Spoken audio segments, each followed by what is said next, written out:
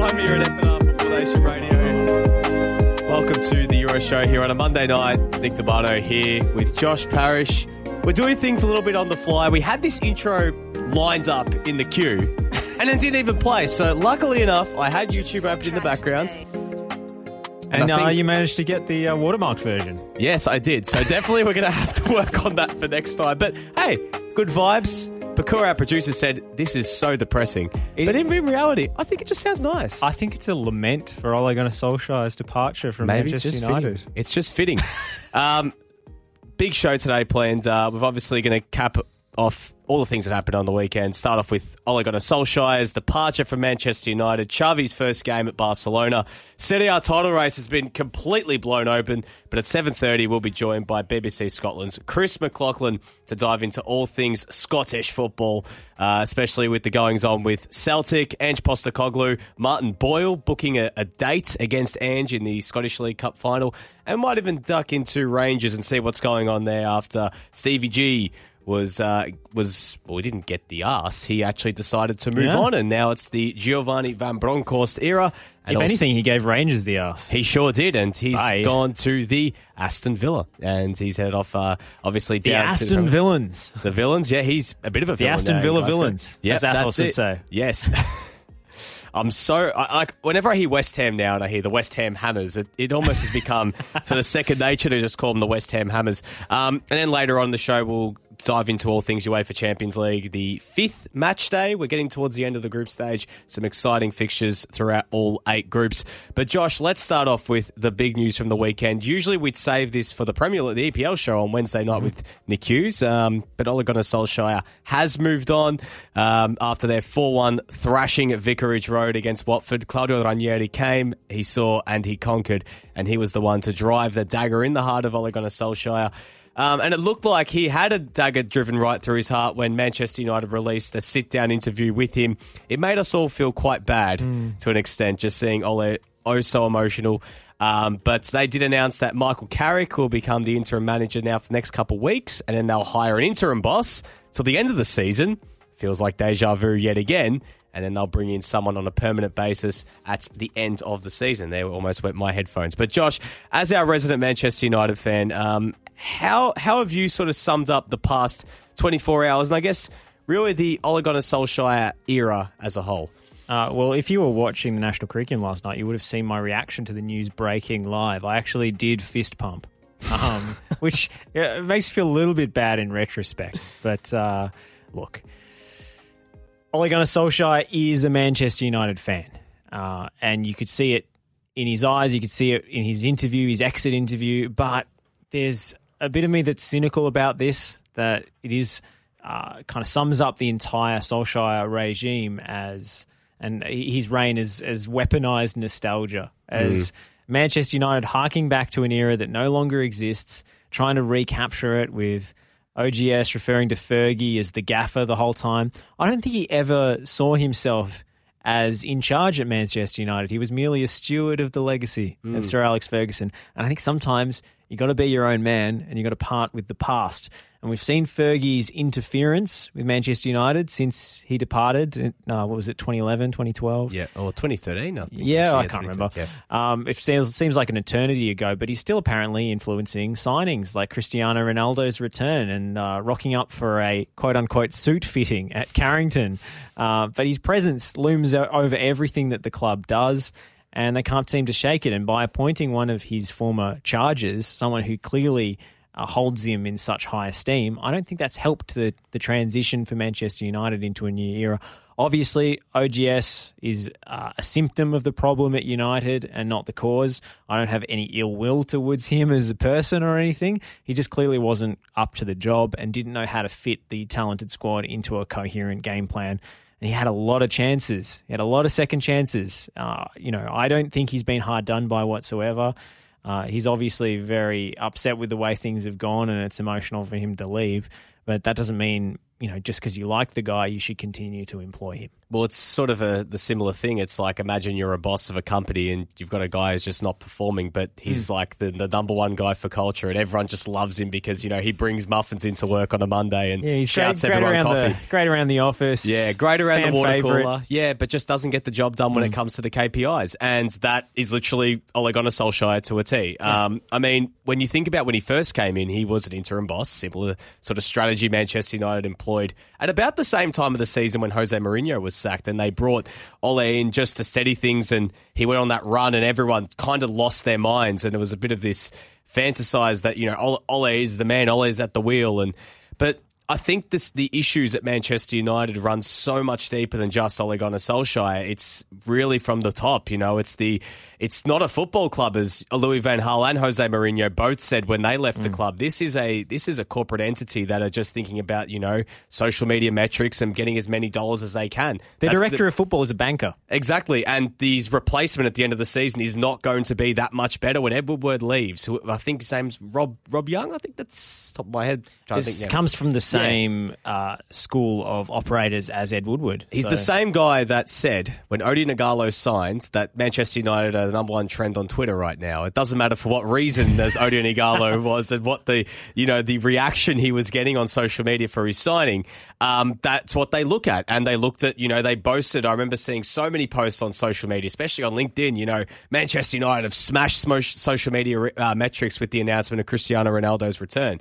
But in reality, when you look at it from an on-field standpoint, Cristiano Ronaldo, as much as he's scored goals, is roots to some of their issues in attack. But whoever takes over is taking over a squad that is severely imbalanced from, they've got some good players. Don't get me wrong, this is a very talented team, but there's a big pitfall in the middle, and that's the midfield for them. And they haven't addressed it. It felt kind of fitting that Donny van de Beek scored the final goal of the Ole Gunnar Solskjaer era. Considering that, whoever takes over will be looking at him and probably hoping, if you've got an element of having Donny van de Beek at your disposal, that he's a central part of what happens with this team going forward. But I'm curious, what happens from here? Because who's going to take over for 6 months after Michael Carrick gets, has his try? And then who's going to want to take over at the end of the season? Because Conte's now gone. As he's now, been snapped up by Spurs. And it seems like Mauricio Pochettino apparently is interested by the role at the end of the season. But there's something in between. There's still 6 months of football before that. Maybe Michael Carrick will be the man to lead United into the 21st century finally. I mean, look, I'm hoping that the club doesn't get sucked in by the inevitable new manager bounce. Are we going to see Rio Ferdinand saying, Carrick's at the wheel? Are we going to get a Gary Neville handshake asking him where he wants his trophy built? I think that was a big part of the Ole Gunnar Solskjaer reign, the sort of propaganda machine that he had around him of his own ex-teammates who felt either like they couldn't criticise him or were blinded by their own relationship with him. And that affected the discourse around the team.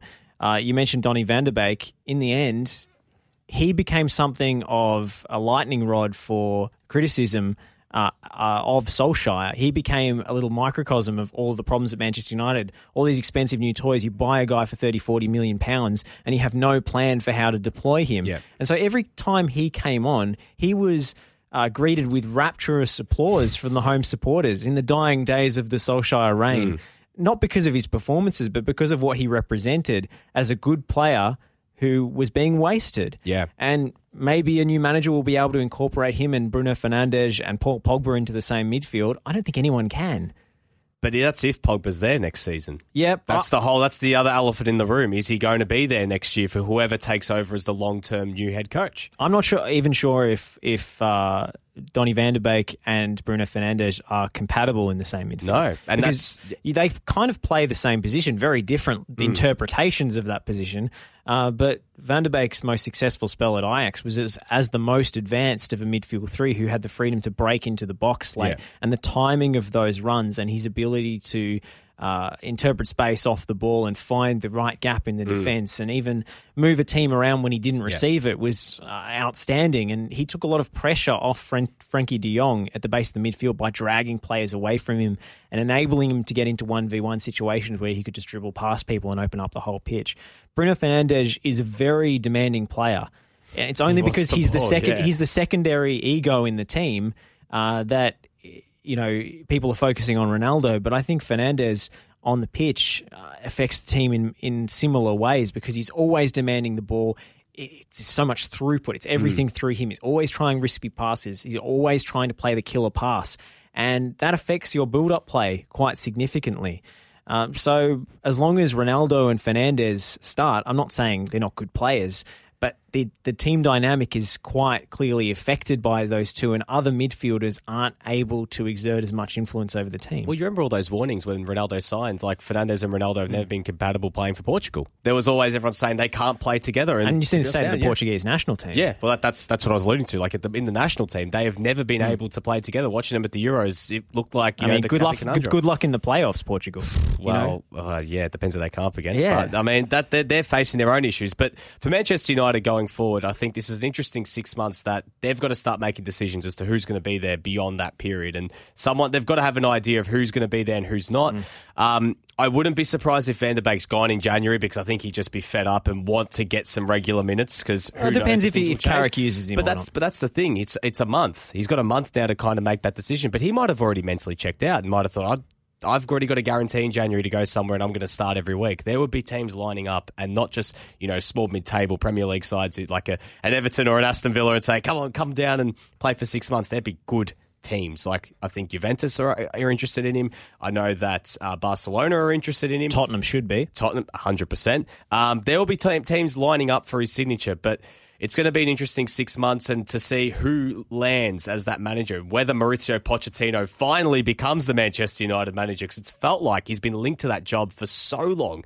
Back to his days at Tottenham, long before he even left, it's felt like it was inevitable that at some point Mauricio Pochettino was going to end up as the replacement for either Jose Mourinho or Louis van Gaal. But now it could actually happen because it has kind of felt like with Pochettino at PSG that he wasn't going to stick around for a long time. It's like, I'm kind of here because I need something to do. Like, I need a job. And, PSG offered me a position, but it's never felt like his heart's really been in it from the start. And maybe the Manchester United project is it's an appealing project. You get the opportunity to pick up a giant of world football and mould the team in your image.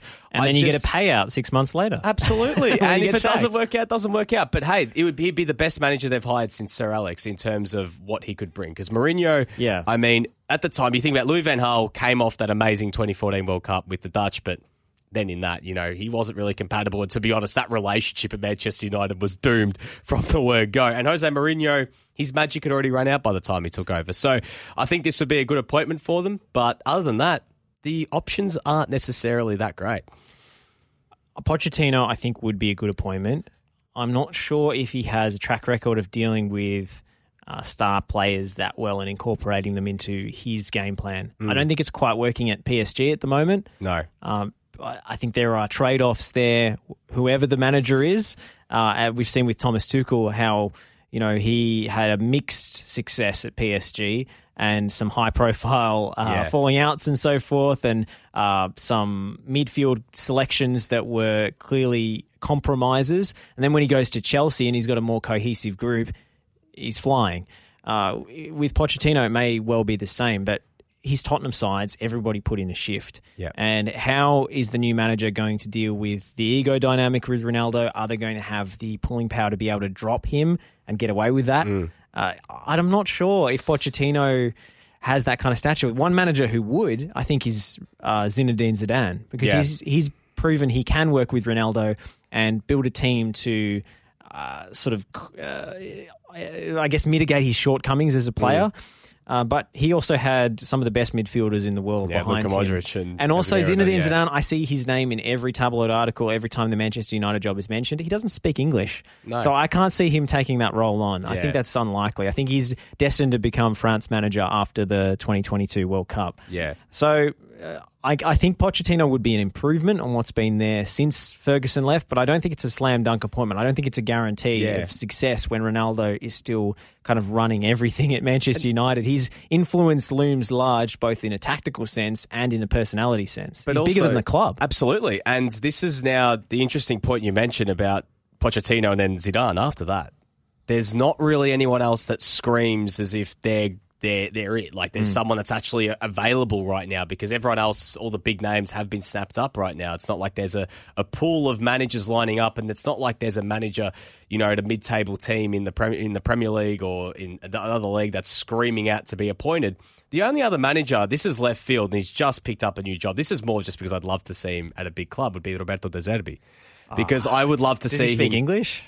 I know, maybe not, but I tell you what, he's a bloody good manager. He's great fun, but there's no way the executives at Manchester United even know who Roberto De Zerbi is. Josh. This is fantasy booking. It would be fun, but it would be great, and there'd be a lot of people, I think, in the football hipster community that would be like 100%. Yeah, yes. But there would be an even bigger community of people doing the Snoop Dogg meme and going, "Who?" Like, yeah. I love the guy, but he's not ready for Manchester United. Not even close. Well, one guy that has already sort of proven that he's ready. Well, it's a small sample size. It's one game. But he's a club legend that's taken over, and everyone said it's about bloody time that he's taken over as Barcelona manager. That's Xavi.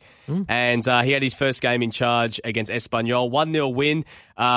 According to the guys at El Chiringuito, Memphis Depay threw himself to the ground, and they even did a reenactment in the studio. Thomas Rancero. Yeah. And Jose Pedro came running over and was like, what's going on here? It's like, oh, you've done a Memphis, But, I mean, from what we saw, in terms of the starting 11, this was exactly what we knew it was going to be. The long-term approach. He had so many kids in this starting 11. So he had Gavi on one wing. He had Akomash on the other wing as well, who's only 17. And he also had Nico Gonzalez in midfield, who is also, I believe, he's 19 years old as well. He sounds like a Football Manager regen to me. He does. I'm not convinced that's a real person. It was funny how this is another small little plug of the national curriculum, how we spoke about the NRI index yesterday and about Adama Traore. Nico Gonzalez must be second in terms of there's always a Nico Gonzalez floating around somewhere. But in terms of getting a result and starting in the best way possible, beating a rival, having a massive crowd, the biggest crowd they've had in a very long time at the Nou Camp, it's the perfect start at least for Barcelona. I know bigger tests are to come, but hey, step in the right direction. Yeah.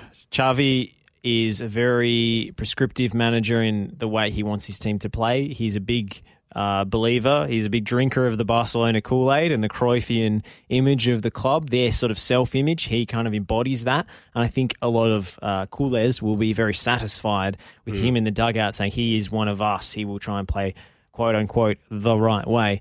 But when you've got a dressing room full of kids plus washed-up players from the glory years that will need to be ushered out, how do you do that if they're your old mates from your playing days? How do you say, Sergi, it's time? Gerard Piqué, it's time to go. Yeah. Jordi Alba, it's time to go. We can't pay you anymore. We've got 2 billion euros worth of debts racking up and you're eating up the wage budget. I think that dynamic is going to be very interesting to watch. But Barcelona have a manager who is going to at least attempt to play in a way that satisfies their own sense of themselves, their own self-image, and that's enough for the time being, given the position they're in. Koeman, with his pragmatic signings of Dutch journeymen and his 3-5-2, it wasn't going to fly. Even if he's a Barcelona former player, it was that was heresy. So Xavi, as the true believer, the chosen one, he's back.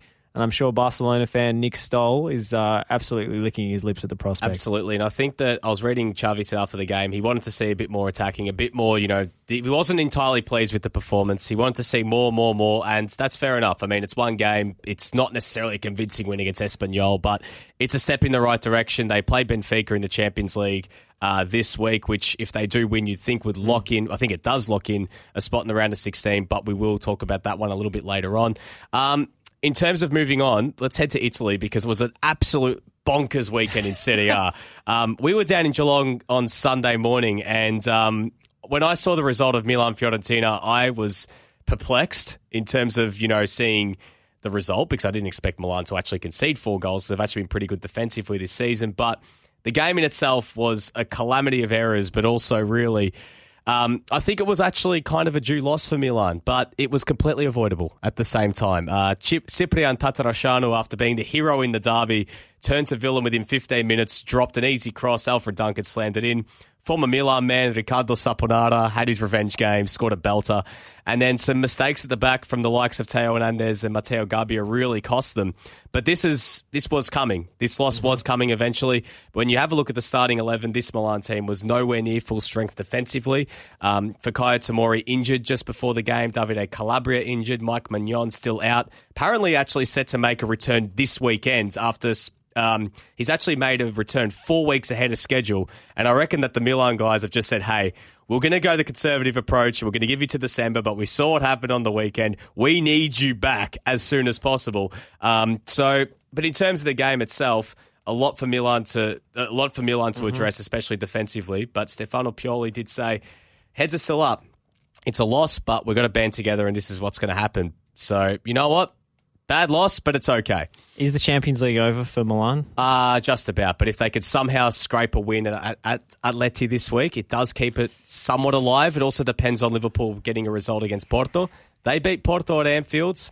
4 games played, 1 point. Doesn't scream progress to me. But we've got to look at the games, with a bit of context here, few Josh. penalties were The Atleti awarded. game was completely... I'm not even going to go into that Atleti home tie. I will blow a gasket. We was robbed. Very much so. Milan fan Nick Debano. Yes, and then also as well, I think the last 2 games against Porto were fair, but the Liverpool game as well, though, as much as they were dominated, I think that they probably were value for a point, considering the goals that they copped, especially in the second half. Just some poor defending, and also Jordan Henderson scoring an absolute fluke. But we won't dive into that too much. But why did Matteo Gabbia start in central defence? Ahead of Alessio Romagnoli? Yeah. I wouldn't... Well, Romagnoli's coming off an injury. Okay. But also I wouldn't be surprised if he's being rested up for the Atleti game on the weekend. But it's also been a case of... midweek, you mean? Midweek, sorry. But also as well, there are a lot of big games to come, and Romagnoli has had some injuries. Gabbia hasn't played much at all this season. He only played 70 minutes against Venezia this season, so it was his first minutes since September. Lack of depth at centre-back for Milan, or is it just injury crisis? Gabbia's got a very bright future. It's just a crisis right now. A few guys out. Kalulu can also play as a centre-back, but with Calabria out and Florenzi just coming back from injury as well, you sort of have to as well kind of accommodate for that too. But the game really changed as well once they made those subs in the second half. Again, similar thing with Pioli. He's tended to not get his 11 right again. But I think once the adjustments were made, they were right back in it. They got it back to 3-2, and Teo Hernandez making a terrible mistake at the back, leading to that 4th goal. That's really what cost them in the end. Coach killers, those errors. I mean, Absolutely. the Tatarashanu fumble was one for the blooper reel at the end of the season. I was expecting a lot more of that during this period, because he did it a lot last season when he got his rare opportunities, and he'd played pretty well before this period. I mean, he saved the penalty in the Milan derby. He was competent. He was competent between the sticks before. Does he have period. a handling problem? Is it like a skill set issue, or was it just a big game? He's had a few of fight? these issues. He's had a few of so them. Good shot stopper, not very confident, claiming crosses. And also, he is technically the 3rd string goalkeeper, because our 2nd stringer, Alessandro Plizzardi, who's also a very good young Italian goalkeeper, is also out for like 6 months. He tore his meniscus. Right. So that's another thing. Okay. Technically, Milan's goalkeepers right now, they're 3rd and 5th stringer, because Antonio Morante was actually signed as a free agent to come in and replace. But anyways, let's move on to the other game, because Milan fans really breathed a sigh of relief this morning when Inter beat Napoli. Got Inter back into the title race, but it just keeps Napoli, right in touching distance. AC Milan cheering for the other side of the city. I never thought the day would come, but this was also an absolutely bonkers game. But for Inter, a massive result, right back in the title race, and another really fun game. But a massive 3 points for Inter. Yeah, big result. I was quite perplexed as to some of the individual mistakes, again, playing out from the back. I guess that's kind of what Inzaghi does in terms of organising his press, and the 3-5-2, very disciplined shape. Maybe more difficult to play through that than usual for Napoli, but it was still uncharacteristic from the likes of Koulibaly.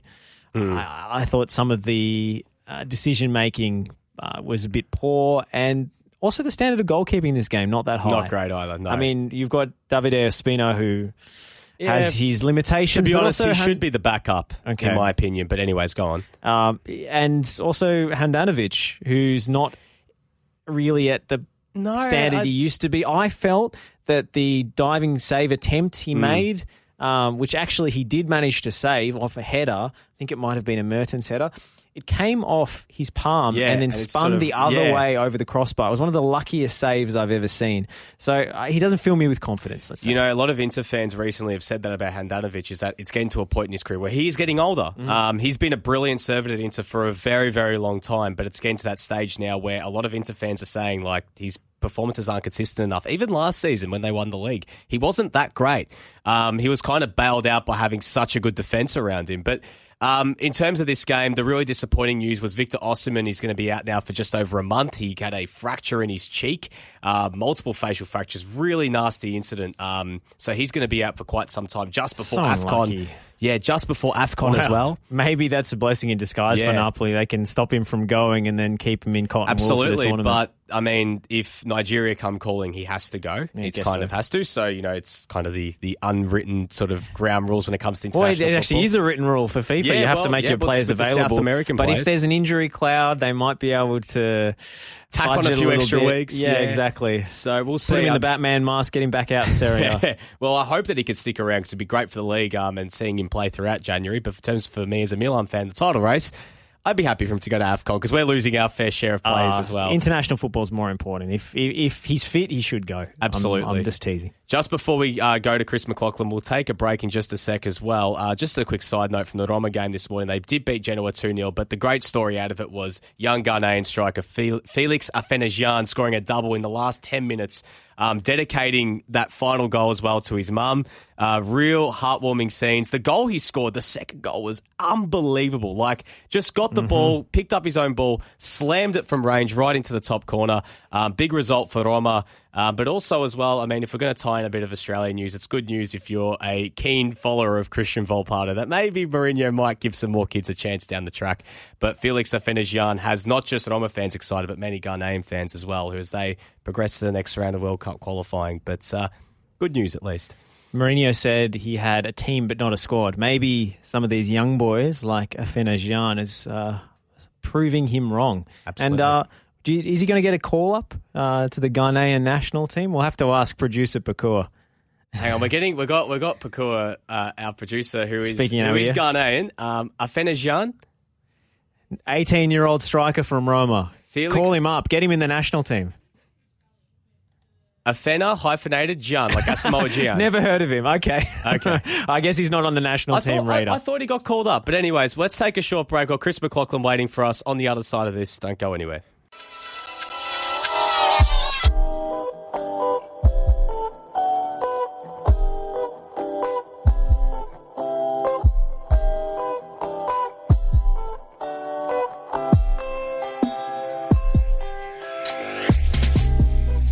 Welcome back to the Euro Show here on FNR Football Nation Radio. Nick Dabano and Josh Parrish here. Big show so far. We've obviously dived into all things Ole Gunnar Solskjaer, a little bit of going on in Serie A, and also the big news with Xavi. We didn't get the exact pronunciation, I don't believe, of Afena-Gyan. The young Roma striker. Felix who our Afena-Gyan. Ghanaian producer had no idea who he was. So there we go.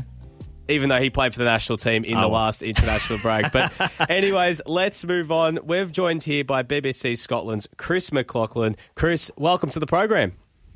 Hi guys, how are you doing? Yeah, quite well, Chris. I mean, it's been a big weekend over in Scotland. Some big results in the League Cup. Celtic getting through. Another win for Ange Postecoglou. How'd you see it? Yeah, I mean, listen, first of all, you're right. The Ange Postecoglou bandwagon just keeps rolling on for Celtic, doesn't it? And I can see that makes you guys happy. It certainly makes the Celtic fans happy. St Johnstone was always going to be tough. They're very good under Callum Davidson, very difficult to break down. I know that Postecoglou was expecting a tough game. That's exactly what he got. But listen, we know his style. The fans know his style.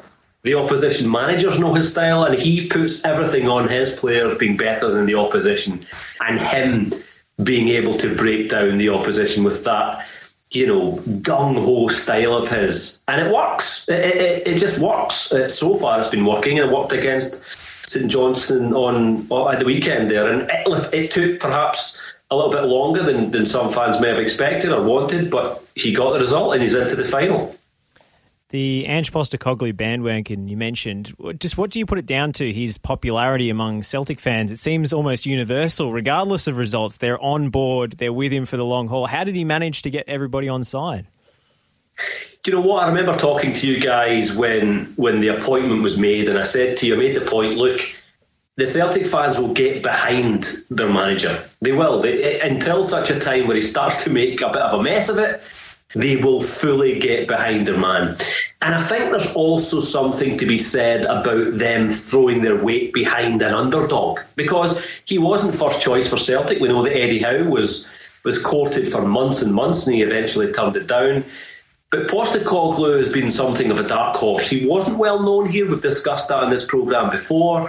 And I think the Celtic fans like the fact that he's an underdog and doing very well. Not only that, he's got this very obvious style that fits so well with the Celtic ethos. He likes to attack. It's just attack, attack, attack. The Celtic fans love that. That is traditionally how Celtic play. But also, I think there's a saying here in Scotland that sometimes we just like the cut of the jib. They just like how Ange Postecoglou comes across. He's never ruffled, he's never phased, he's pretty calm. He just gives it off this aura of, hey guys, I've got this. I'll worry about it, I've got it. And so far he has got it. I mean, you do mention the whole thing about he's got it, and there was a period at the start where the results weren't really going Ange's way, and there was the 4-0 loss against Leverkusen, and things have really turned around. What have you put it down to? Have you just put it down to them starting to, I guess, gel and get used to the system, and now they're just starting to run roughshod through the league? Or what have you sort of seen from, I guess, what you've seen every week? Yeah, I mean, I think a couple of things. First and foremost, you have to remember where Celtic were when Postecoglou came in. Now, they were a shambles, let's face it. On and off the pitch, they were a bit of a shambles. They had enjoyed a decade of complete dominance in Scottish football. The fans were used to it. And then all of a sudden, in the pursuit of 10 titles in a row, it all just exploded, or imploded, I should say. So it was going to take a bit of time. I think that his style is probably something that the players have had to get used to. I mentioned the fact that, yes, Celtic like to play gung-ho. That wasn't necessarily the style under Neil Lennon. So I think the players have probably taken a little bit of time to get used to his style, and perhaps just a little bit of time to get used to Ange the man. But that's coming together. You can see exactly how they play. You can see exactly how they move up and down the pitch as a unit. Kyogo, of course, has been the big find. Jota as well, of course. So it's just clicking at the right time. Now, the caveat, of course, has to be that at the back, they're still a little bit, maybe not naive, but still a little bit ropey at the back sometimes. That's getting better. You very rarely see a Celtic game these days where they don't concede, although that is starting to turn. So I think that the defence perhaps is the last part of the jigsaw to fall into place, but I think that's getting there. So I think it's been a number of factors, but you can see that for Postecoglou it's all just coming together. Talk to me about Joe Hart, Chris, because I thought it was curious when he signed, not because of his pedigree, obviously he's got great experience, but because he was the very goalkeeper that Pep Guardiola, who Ange Postecoglou is maybe an acolyte of, dumped at Manchester City because of his inability to play out from the back with his feet. Is it just a matter of it being a different level in Scotland, or has Ange seen something different in Joe Hart that led him to go for him? Well, I think if Celtic fans and fans of Scottish football are being honest, they know that they would not have got Joe Hart at his absolute prime. And that's what we get here in Scottish football. Sometimes we get big players who are perhaps coming to the end of their career and think they've got something to prove. And I think that's perhaps what we've got here with Joe Hart. There's no doubt that Joe Hart's a fantastic goalkeeper. He's a great shot stopper. He's got real game intelligence. But anyone who watched the game at Hampden at the weekend will have known also, he's also got the odd mistake in him. Sometimes it's a little bit nervy under Joe Hart. Not the way perhaps it was under certain other goalkeepers at Celtic in recent years. But yeah, I think it's come at the perfect time for Joe Hart, because perhaps he wasn't feeling the love down south, and he feels like he's got something to prove. Not only that, as we mentioned with Postecoglou, the Celtic fans really get behind people at the club. They really do. I mean, you very rarely get someone who moves on from Celtic who will not say, look, I just felt the love from the fans. And Hart's feeling that. He's a hero at Celtic now. And, look, who doesn't want to be a hero, I suppose, eh? It feels like things have kind of come full circle for this Friday, Chris. I mean, Leverkusen away, big game, chance to keep their chances of progressing to the next round alive, I guess. How do you see this contest? I mean, Leverkusen are fourth in the Bundesliga, but Celtic's form, they would consider themselves a chance in this one. Listen, I think they've probably got more than a chance, to be honest. I think that Ange Postecoglou and his players will be thinking that Leverkusen won't fancy playing Celtic at this stage. You're right; they're fourth in the Bundesliga. We know how strong German football is, but I think that the confidence in Celtic is such, and their confidence in their abilities to score goals is such that they know that no matter who they play against, there's a decent chance they're going to score at least one goal. So I'm very, very reticent to say that there's any teams that Celtic could come up against right now who they wouldn't fancy their chances against on their day. Now, it's got to fall for them. Perhaps Leverkusen have got to have an off day. But it's a game they need to win. They know that. So, I kind of agree with you. I think there's a decent chance for Celtic. I really do. I want to talk about Postecoglou improving the players that he already had at the club, because obviously there's been massive turnover and lots of signings.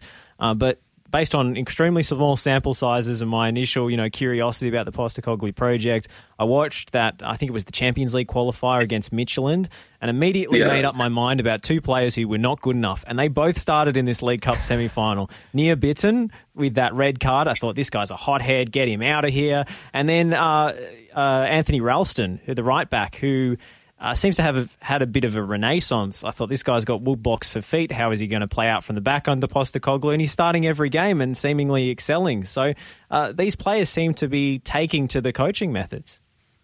Yeah, you're right. And I think that, let's start with Bitton first. I think that your thoughts on Nir Bitton were shared by many, many Celtic fans, just because he was finding himself in silly positions, rash challenges, and he'd kind of lost his way near Bitton. He was never a Celtic favourite. He was never even really under Rodgers or under Lennon. He was never the first name on the team sheet near Bitton. But I think that the other thing that he suffers from is, because he is a utility player, okay, mainly midfield, but he can play in that centre-half position as well, he's never really found himself in terms of, look, Nir Bitton is going to be your centre-half and Nir Bitton is going to be your midfielder. I think he's struggled a little bit with that in the past, but he's feeling the love. He's feeling the confidence now, and the Celtic fans have started to understand what they can get from Nir Bitton. The fact that you are a utility player is actually something to be celebrated, and he's getting the best out of that. There's no doubt. I think this is probably the best Bitton has played in his time at Celtic. As for Ralston, I don't know, is the honest answer. I'm with you. Ralston, when he broke through at Celtic a few years ago, had promise, but no more than that. He looked quite raw. Now, he looks like one of the most accomplished right-backs in Scottish football. He's an incredible player at the moment. I've watched him in recent games do things that I didn't think Anthony Ralston was capable of. And all I can put that down to is the fact that perhaps Ange Postecoglou has put his arm around him and said, you are my right back. That was never the case for Anthony Ralston, and he's really made that position his own. He's turning into a very good player. He also may well have looked at across the midfield, across the back line to where Kieran Tierney used to be, and thought, you know what, if I knuckle down, if I really prove myself, why not? Why can't I make the big jump up to an English Premiership side? So maybe there's a little bit of that as well. I think some of the Socceroos players have talked about the kind of individual speeches that they would get from Postecoglou and the confidence and the sort of glow that they would feel when they got his approval and his backing. And I think that's borne out by the Ralston story. And speaking of feeling the love, I mean, Ange certainly is as well from the supporters. They finally managed to work his name into a song, a Christmas-themed one at that. Yeah, this is a bit of a Celtic story in general, to be honest. Quite a few managers have had this. Last Christmas, I gave you my heart. I'm not going to sing it, I'm sorry. But you're right, they have. And you're right. What I've noticed actually in recent games is Postecoglou is making his way over, especially in away games, making his way over to the Celtic fans and really appreciating the love that he's getting from them. He's not a guy who shows emotion very often. I think we can all agree on that. Either way, up or down. But we have seen in recent weeks a little bit more emotion from him. I don't know if we're going to see that continuing. I thought you guys will know better than me in terms of what's in the emotional locker. I don't know. But he does. He's a fascinating character to watch, actually. I mean, I've interviewed so many managers on the touchline, and he just has a real self-assured way about him. He's got a really, really deep confidence in his own ability to get things done. And, I think that's obviously coming across to the players as well, and the fans are feeling it. Well, I can definitely tell you, Chris, that he keeps his emotions very much in that locker of his, and that doesn't change a hell of a lot from what you've already seen. But in terms of Rangers at the moment, the gap is closing, and they're entering a new era right now under Giovanni Van Bronckhorst. And they lost against Hibs on the weekend, and Connor Goldson said after the game they've lost their hunger. What did you see on the weekend? Have you noticed a bit of a change? I know that it is one game, and Gerrard leaving does leave a massive chasm, but what have you seen? What I saw yesterday at Hampden was what I've been seeing with Rangers all season, to be honest. They've not been great. There have been rumblings for weeks now that perhaps they've lost their hunger, that they were a bit of a one-season wonder. This group of players, they gave so much into stopping Celtic do 10 in a row that the feeling perhaps from some was, was that it? Is that enough for them now? I know that there's also suggestions that quite a number of the players are looking to move on. If you take what happened to Celtic in the 10 in a row season, that's exactly what happened there. A lot of the players had their heads turned, and it affected their ability to do their job. I think Van Bronckhorst, you're right, has got a big job to do. One of the major problems, of course, is if he's looking to rebuild, where's the money coming from? Because Rangers recently posted £23 million of losses. They don't have a lot of money to burn. Celtic are expected to strengthen further in January.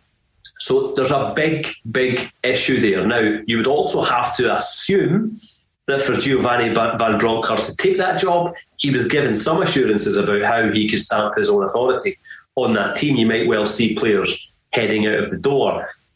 I'm not yet ready to write off Rangers' chances. They're still 4 points clear. They've still got very good players in their squad. I think it's neck and neck. But I think if Celtic can strengthen the way the fans want them to strengthen, and Rangers struggle to do that, you might well see Celtic pull away. Is Steven Gerrard's decision to leave for Aston Villa a bit of a sign then that he was on a hiding to nothing there? He'd already won the league title. He'd stopped Celtic winning 10 in a row, almost in impossible circumstances with the financial situation you talk about and this amazing feat that he's pulled off. I mean, doing it again wouldn't have the same impact, right? So going to a team who are cashed up with Premier League TV money, I mean, I saw a lot of Rangers fans very angry about this and saying, Rangers is a bigger club than Aston Villa. Well, if you look at the bank balance, that could be a determining factor for a manager who wants to progress his career and maybe have a bigger transfer spend. Yeah, listen, I know that we are pundits and our job as pundits is to really delve deep into things, but I think we overthink this one, to be honest. I think as soon as Aston Villa came calling for Steven Gerrard, there was never a doubt. I don't think he was ever going to say no. It's the English Premier League. It is perhaps a better stepping stone to Liverpool, where we all know he ultimately wants to be. Villa spent well in excess of 100 million, I think 150 million over the past couple of seasons. And you're right, what else could Steven Gerrard do at Rangers? He was given a remit to stop Celtic doing 10 in a row. He did that. He had some success in European football. Everything that Steven Gerrard had to prove in Scotland, I think he felt that he'd proved. But you know what? Even if he hadn't, and Villa had come calling, he would have gone. I think we looked far too much into it. I think that he was never going to stay. And he's taken all his coaching staff with him. I mean, the assistant coach is widely heralded as the brains behind it. The tactical setup and so forth is gone, and all the other staff with him. And it's just Jermaine Defoe sitting lonely in the Sky Sports studio. No, it's strange, isn't it? Yeah, it's. I think you're right. I think that one of the key factors to Gerrard's success was the backroom team that he built, and it's no surprise that he's taken them. Michael Beale in particular was a very, very well respected coach, or is a very well respected coach, and I suspect he'll do very well. And that does leave a big, big gap at Rangers. It's still to be determined who Giovanni Van Bronckhorst will bring in. But listen, we know whenever there's a change of manager at a big club like Rangers, there's always going to be a transition period, and it's just a case of seeing how he can navigate those waters at a time where they can't afford to go on any further with this performance slump. And in terms of the team that beat them, Hibs, they've had a bit of a poor run of form heading into that game, but they came out of nowhere to win that, and Martin Boyle got a hat-trick to his name as well, I guess. We would all shocked at all at the manner in which that they won, and also the fact that Martin Boyle got himself 3 to his name too? Yeah, first of all, I have to take it up with you guys. How did you manage to get Martin Boyle? No, he's born in Aberdeen, and he's turning we gave you Lyndon Dykes, so good try. Yeah, okay, I'll take that. That's a fair point. Was I surprised? No, and yes. You're right. Hibs had lost 4 in the bounce coming into this game.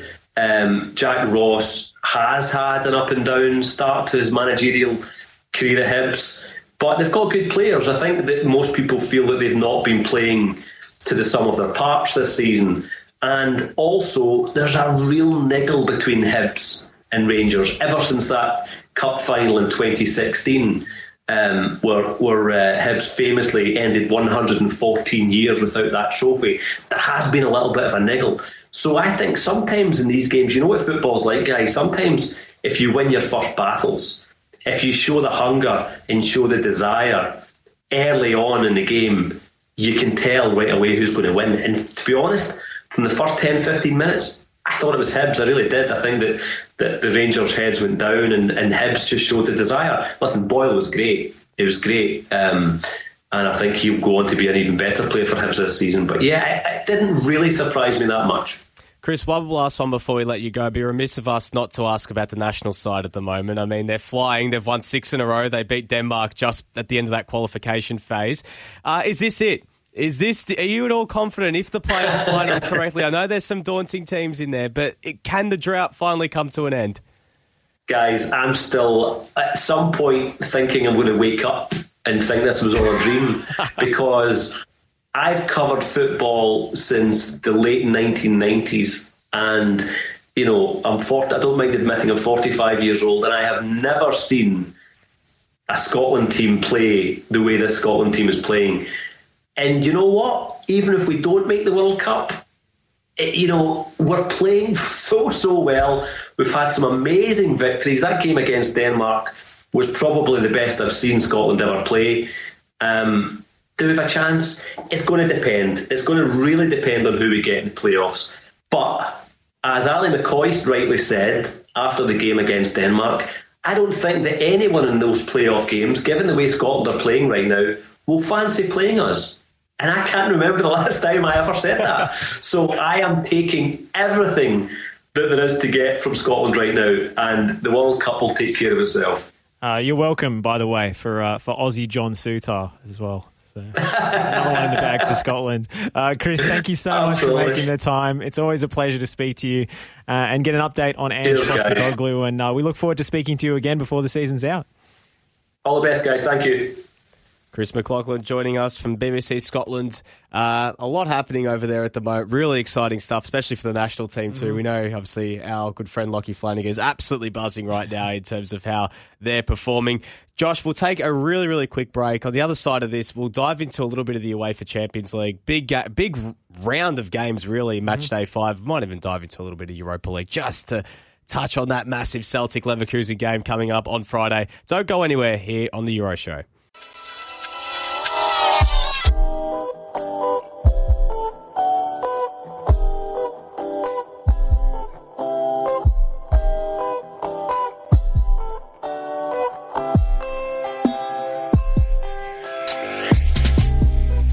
welcome back to the Euro Show. We've just received word that if you've been watching on Twitch, Facebook, Twitter, wherever you have, you've seen our lovely faces for the entire minute or so during that break. So, it's all right. Usually Nick takes his clothes off between breaks, Absolutely. so it's just as well he kept it on. Usually it's a wardrobe change, so... Yeah, that's for the paid subscribers only. Absolutely, subscribe to our Patreon.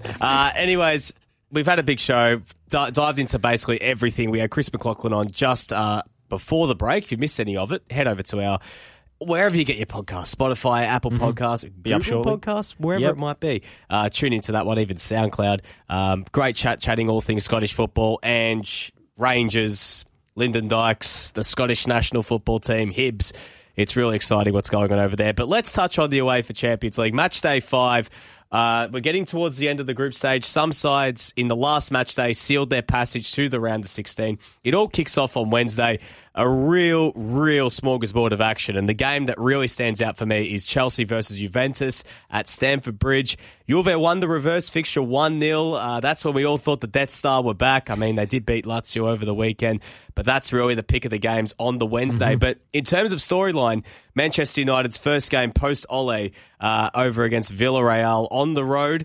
It's a big game because Manchester United, they were scraping over the line their last few games. That's why they're kind of top of the group right now. I can tell you how this one's going to go. I'm looking into the crystal ball here, Nick.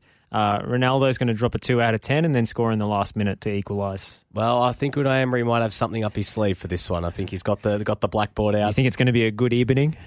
It could be. And I have this sense that there might be a little bit of a bounce under Michael Carrick. There always is. I get the sense this game probably end up as a draw, but Villarreal playing for their lives as well. So it's gonna be a very tasty affair. Barcelona Benfica as well at 7 o'clock. Xavi's first Champions League game. We did say Barca win and they're in.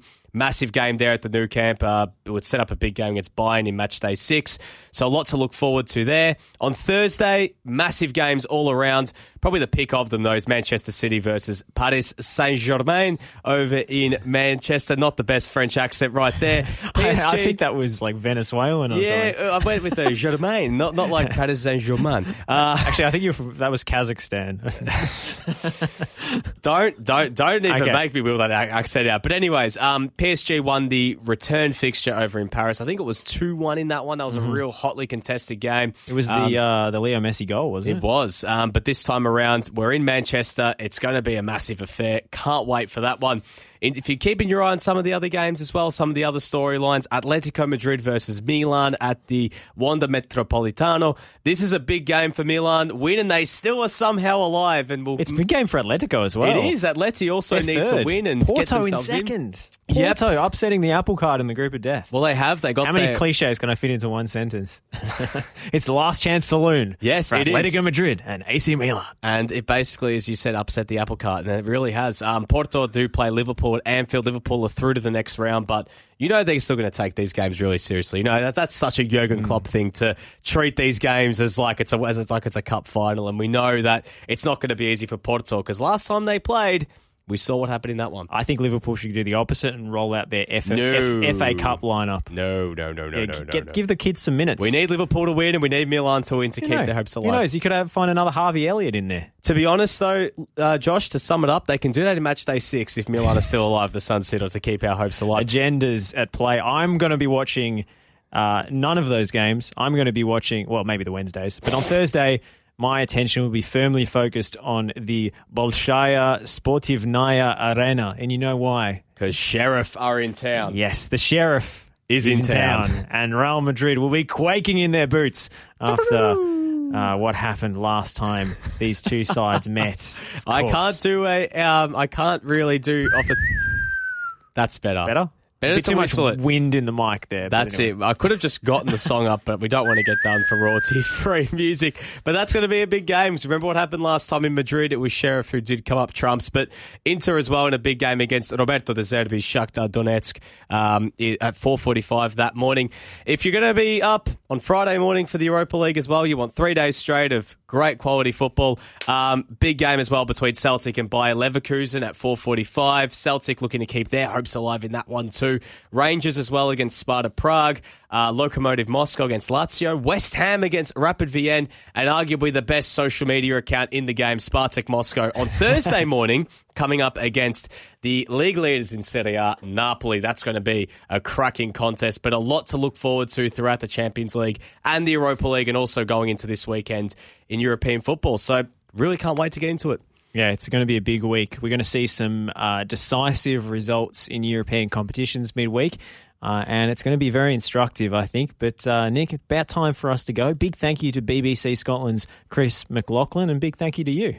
Absolutely, Josh. From myself, Nick Tabano, and obviously, as you said, Josh, this has not been the best outro. But anyways, we'll see you again next Monday. Mr. Smooth over here on the mic. It's been a long morning, Josh. A long, very, very long day and a long morning. But anyways, we'll be back again next Monday from 7 p.m. here on FNR Football Nation Radio.